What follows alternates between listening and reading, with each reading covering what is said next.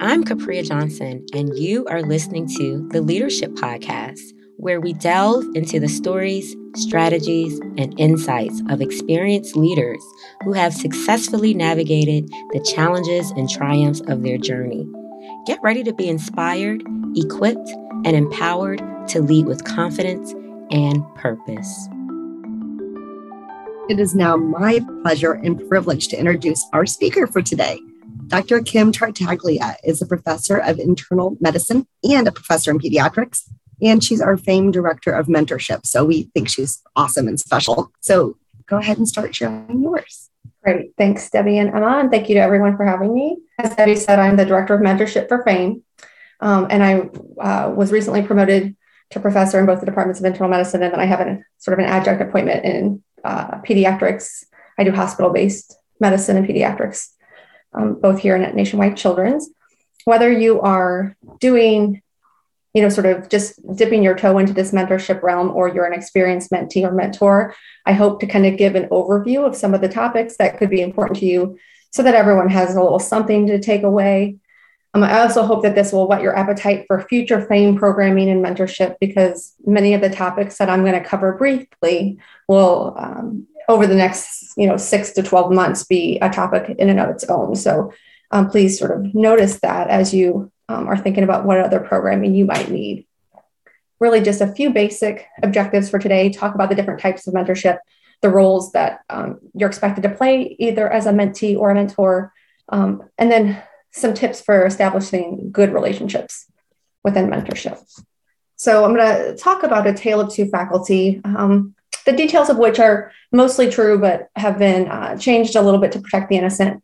So faculty member A started off as an assistant professor in 2008, quickly identified themselves as a clinician educator, and within 1 to 2 years had involvement in educator roles.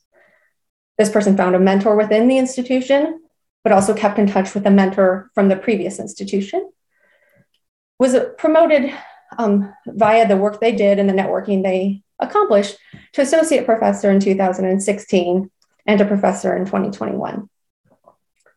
Contrast that with faculty B, who was also an assistant professor who started in 2008, also was involved with educator roles within the first 2 years, had no formal mentor.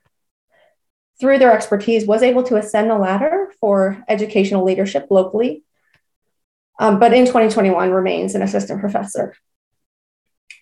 So I will tell you that I'm convinced that faculty B works just as hard as faculty A and is just as talented.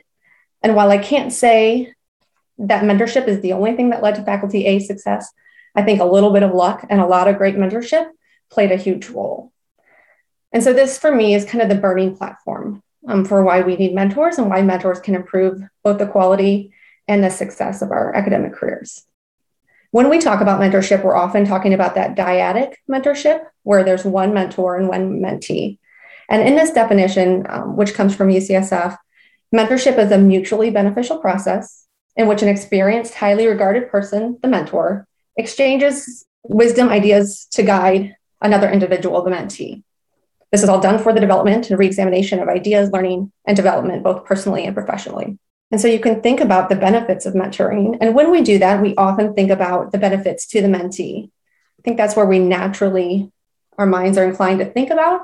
And certainly we have studies to suggest that for academic clinicians, mentorship improves career satisfaction, leads to more research grants, leads to quicker promotion, as the examples I showed, and leads to increased protected time for scholarly activities and publications.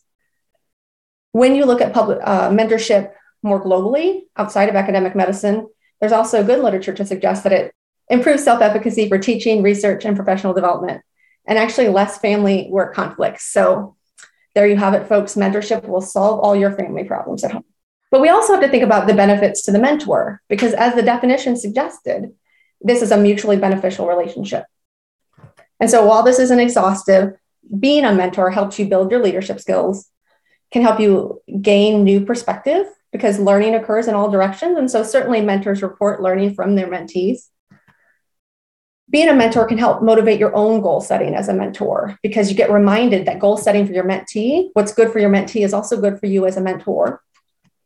Being a mentor helps improve communication skills. can improve your own job satisfaction and fulfillment, and also helps not only personally, but organizationally to improve succession planning. Now, there are definitely, we talked about the definition of mentor, but we can also talk about other roles that kind of fall in this mentorship realm. One of them is just being a role model. And so while this is a passive role, kind of a mentee often tries to emulate observable and desirable behaviors in a potential mentor. And so this is often who a potential mentee looks to be their mentor. Certainly, you know of coach. And in this setting, we think about athletic coaches, where, you know, a coach provides feedback and assistance to improve performance in specific tasks or skills that can also translate to academic medicine or the academic environment, and can be very situational or project focused. And then you can use kind of the true coaching mindset to really listen and kind of provide more client-centered goal setting as well. And I'll talk later about how that can be applied to mentorship. And then there's this idea of a sponsor. So as a sponsor, as opposed to a mentor, doesn't get so in the weeds with goals of their mentees, but really looks to champion the individual and use their position of influence to promote someone else's career. So I often think of this as, you know, if I'm sponsoring someone, I'm promoting them in a national meeting or in a national organization. I'm promoting them for a leadership role or an award within or outside the institution, really helping advance their career, using any influence I might have from my, you know, national reputation or what have you, but not so much in the nitty gritty as what a mentor would do. And then within the concept of mentoring itself, there's all different types of anatomies or relationships you can have within mentoring. So we already talked about the dyad, the more traditional mentoring with one mentor and one mentee. But graduate students or even postdocs may be have more experience with group mentoring. This is where, you know, a mentee has a panel of mentors that collectively serve the needs of the mentee. There are many studies talking about peer mentoring. I think that's a very accessible way for someone of a similar rank or experience to share feedback with their peers. This concept of speed mentoring is where you can meet several potential mentors within a night or in a quick event.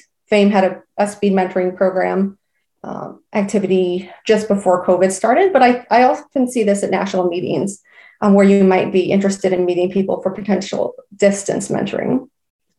And then not an anatomic relationship, but this idea of functional mentoring in which you might have a project, again, a mentor for just a specific project, which has a well-defined end.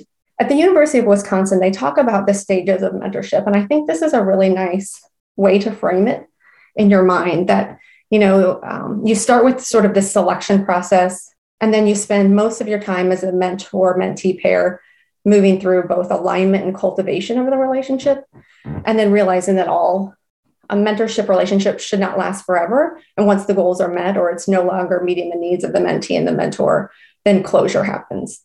Both for the mentor and the mentee, what are some resources that you might utilize, and what are the steps in selecting a mentor? With any selection, you think about what do you need to have a productive mentorship? And sort of here are some suggested sort of concepts or kind of things to keep in mind. You do need a personal connection in which you think that values might jive together. You need clear expectations, shared values as far as what's important to you professionally and even sometimes personally, and then mutual respect. And then in the mentoring relationship, you move to alignment, where you're really looking to align goals and timelines, expectations for both the mentor and the mentee. Sometimes this is the phase where you realize that there's a potential misalignment where mentoring either isn't going to be a good fit or isn't working for the mentor or the mentee. Some signs that might be happening are that either you as the mentee or the mentor dread going to meetings or repeatedly cancel meetings. If you repeatedly miss follow through on items. If the mentor is doing most of the talking and directing the meeting, that may be a bad fit because really this relationship is supposed to be mentee driven. Or if the mentor takes credit for the mentee's work. In any type of predatory mentoring relationship, it's definitely not a good fit for the mentee and is a sign that they should move on. Some signs of a good fit would be kind of a shared sense of curiosity and teamwork. A mentor who moves the mentee towards independence, so fosters that independence so that they can do things with less assistance. A mentor who publicly advocates for their mentee, and a mentee who feels that they have a sense of belonging. During the cultivation phase, this is probably the longest part of the mentoring relationship. And again, here's where you're really kind of doing the meat of goal setting with the mentor and helping the mentee, reach their goals. And so this could be during this time, problems can come up, whether there be differences in expectations or challenges that have come up for the mentee, making sure that the relationship still is productive and beneficial for all involved. But this is really where the meat of the relationship occurs. And then, as I mentioned before, closure, either because it's not working or it's reached its intended outcome. So now just talking about specifically if you're in the role of mentee or you're looking to become a mentee and find a mentor, what are some things you can do or take into consideration to make this successful for you? So in 2017, the Harvard Business Review talked about kind of what you need to do when you identify and approach your potential mentor. And I think it really comes down to knowing what you need. And so as a potential mentee, you have to think about what are your needs globally, and then what are they on a more specific micro level. So more globally, reflect on your personal and professional needs. Do you have trouble with balance? And would you like your mentor to potentially advise you on that? Do you have some emotional wellness needs that you'd like your advisor or mentor to assist with? Are there professional boundary considerations that you need help with? And then consider both your 1 year and your 5 year goals. And so in doing that, when you think about those larger scale needs, that might help you identify and narrow down your list of potential mentors. And then more specifically, think about what do you need? Do you need assistance on leading teams? Or do you need assistance on writing grants, finding funding? Do you need assistance on teaching or managing budgets? And so specifically to your role, could you identify potential mentors that fit this need? And although we're not talking about it a lot today, it is perfectly advisable and fine to have more than one mentor to fit more than one of these needs. So whether you have a panel of mentors who meet together and you meet with them in a group, or more typically you have dyadic mentorships where you as the mentee meet with this mentor 1 week and you meet with another mentor another week, that they're fulfilling different needs for you as the mentee. But it requires you to think about what your needs are before approaching a potential mentor. And then assuming you again have a say in who your mentor is, you should be asking someone that you like, respect, and trust. We talked about those shared values. And someone who maybe you look up to or has either personal and professional attributes that are congruent with yours. If you're in a position where you're getting assigned a mentor, this article recommends that you do a meet and greet before you formalize the relationship, just to make sure that you don't have any red flags or obvious signs of misalignment before you start. And so what are some other successful mentee behaviors? Really being enthusiastic and energetic for your projects or whatever you're working on. Taking responsibility, owning that you are the driver of this relationship. And so if you go into that with that in mind, I could tell you the few mentees I have, the people who drive the mentee-mentor relationship are the ones that are getting the most out of it. Respecting the meetings time and respecting your mentor's time. Coming prepared and organized for the meetings. That is a part of being the driver. Having an agenda of what you'd like to talk about, what you'd like to accomplish. Following through on your post-meeting action items. And then giving the mentor adequate time to provide feedback. Of course, we all know that mentors are notorious for maybe taking a little too much time, so gentle reminders are fine, but giving them time and space. And then being proactive in identifying and presenting any issues or barriers. So if you notice a particular problem, either with the mentor or the project you're working on, bringing those up early and often before they escalate into something bigger. Well, interestingly enough, the first time I was a mentor, I wasn't sure when someone came to me and asked me to be their mentor that I was ready or that I was qualified, really. And so if you feel the need to formally assess your readiness to be a mentor, I did come across this article that has kind of a couple of questions that you can reflect on as you're preparing to be a mentor or you've been asked. And really, this is just, do I have the ability? So this talks a little bit about the knowledge, or do I have the connections, either to get my mentee connected with leaders, to give them feedback? Do I have the knowledge of the organization? Can I get them into projects or activities that will be beneficial to their career and to their goals that they've set for themselves. So some of that is kind of assessing the ability, but I think just as much, it's about thinking about your commitment and your willingness. So some of those things that, do you have the time and energy to put into this relationship? Are you willing to, sort of sit down with them, help give feedback and help your mentee learn from their mistakes? Can you be honest with them? Can you share your own story or your own successes and failures? Obviously we talked about some of the benefits of mentoring, but if you have any concerns that either this isn't a good fit or that I'm not quite ready or don't have the time, then maybe I should hold off on doing that at this point. So it's worth thinking about those because, again, these are sort of the expectations, basic expectations of a mentor. And then, certainly a number of tips that I think many of you have already come up with. One is kind of some attributes. So being honest, non-judgmental, being willing to work on developing a relationship, being willing to be accessible and follow through on the things that you said you'd do for your mentee or feedback you'd give them, and then being transparent about credit for collaborative work is a must. Certainly, the behaviors that you can use to really help that relationship thrive is helping the mentee identify their strengths and capitalize on them, brainstorming with them whether they need, time management tips, priority balancing, or other ideas, offering assistance that aligns with their best interests. So not offering assistance that aligns with your best interest, but theirs. And then protecting them from what's termed disopportunities. So if you think that this, opportunity is going to suck your mentee's time with not a lot of benefits for them personally, kind of helping them consider and weigh the costs and benefits of that opportunity that may not be helpful for them. So as I mentioned before, I have an interest in coaching and really using coaching mindset to guide mentorship. And what that really means is kind of acknowledging that the mentee is the true driver of the relationship, as I said before, because the mentee is an expert in their needs.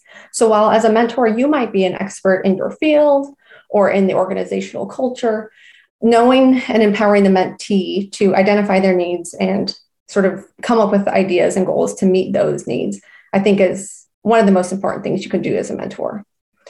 So with that, the mentee should really be driving the goal setting, especially if you're taking a coaching approach. And as a mentor, you really use the active listening and reflection to guide the conversation and help them realize their goals. As a mentor, you can use brainstorming, as we talked about, to help mentees come up with solutions. And you can share expertise and wisdom with them, but you sort of explicitly acknowledge when you're going to put your expert hat on and say, this is, my experience, this is my advice, versus asking and kind of encouraging the mentee to come up with their own solutions to problems. Of course, I find this useful not just with mentees, but with patients, and we've all talked about and learned about active listening, but reminding myself before I'm meeting with a mentee about sort of the tenets of active listening has been proven beneficial for me. So really taking that neutral, non-judgmental stance to whatever they're saying, whatever they want to talk about, being okay with silence and being patient so to let the mentee work through and say what they need to say, what they need to update on, giving them both verbal and nonverbal signs that I'm truly listening to them and I'm engaged and I'm not checking email or looking at my phone during our meetings, asking questions, but then reflecting on what they say, asking for clarification, and then summarizing kind of the wrap up of the meeting. And all of that sort of reminds me of this quote from Steven Spielberg that says, the delicate balance of mentoring someone is not creating them in your own image, but giving them the opportunity to create themselves. And so just encouraging you as a mentor to really allow the mentee to drive the relationship in that regard. So I'm going to finish up with some practical considerations for mentoring. So the sample first meeting comes out of Emory, and I really like just kind of a framework for what to expect. Typically, I schedule the first meetings with the mentee for 1 hour, and I get some information from the mentee ahead of time. So if I don't already have it, at the minimum, a copy of their CV. During that first meeting, discuss expectations, both their expectations of our relationship and mine. Usually, if they have a chance, they can have already filled out a worksheet or thought about some of their strengths, weaknesses, career trajectory, 1 and 5 year goals. But if you feel like that would be best done in person in the meeting, that's a time to do that during that first meeting. Reviewing mentees' promotion and tenure documents. So many mentees have very little experience and find this an intimidating part of their professional career. And so just reviewing those documents and aligning them with their own goals. And then, as we kind of talked about, after you go over their strengths, weaknesses, talking about both short and intermediate term goals. So whether that be the 6 to 1 month or 6 month to 1 year goals, and then more the 3 to 5 year goals. And then another fun activity that I feel is a really great conversation starter with mentees is to ask them to go through and generate 4 lists. Think about what they're doing now that they want to quit. So what are they doing professionally or sometimes personally that's not adding any value to their lives? Think about what they've just been asked to do that they'd like to say no to. Think about what they're not doing now that they'd like to start doing.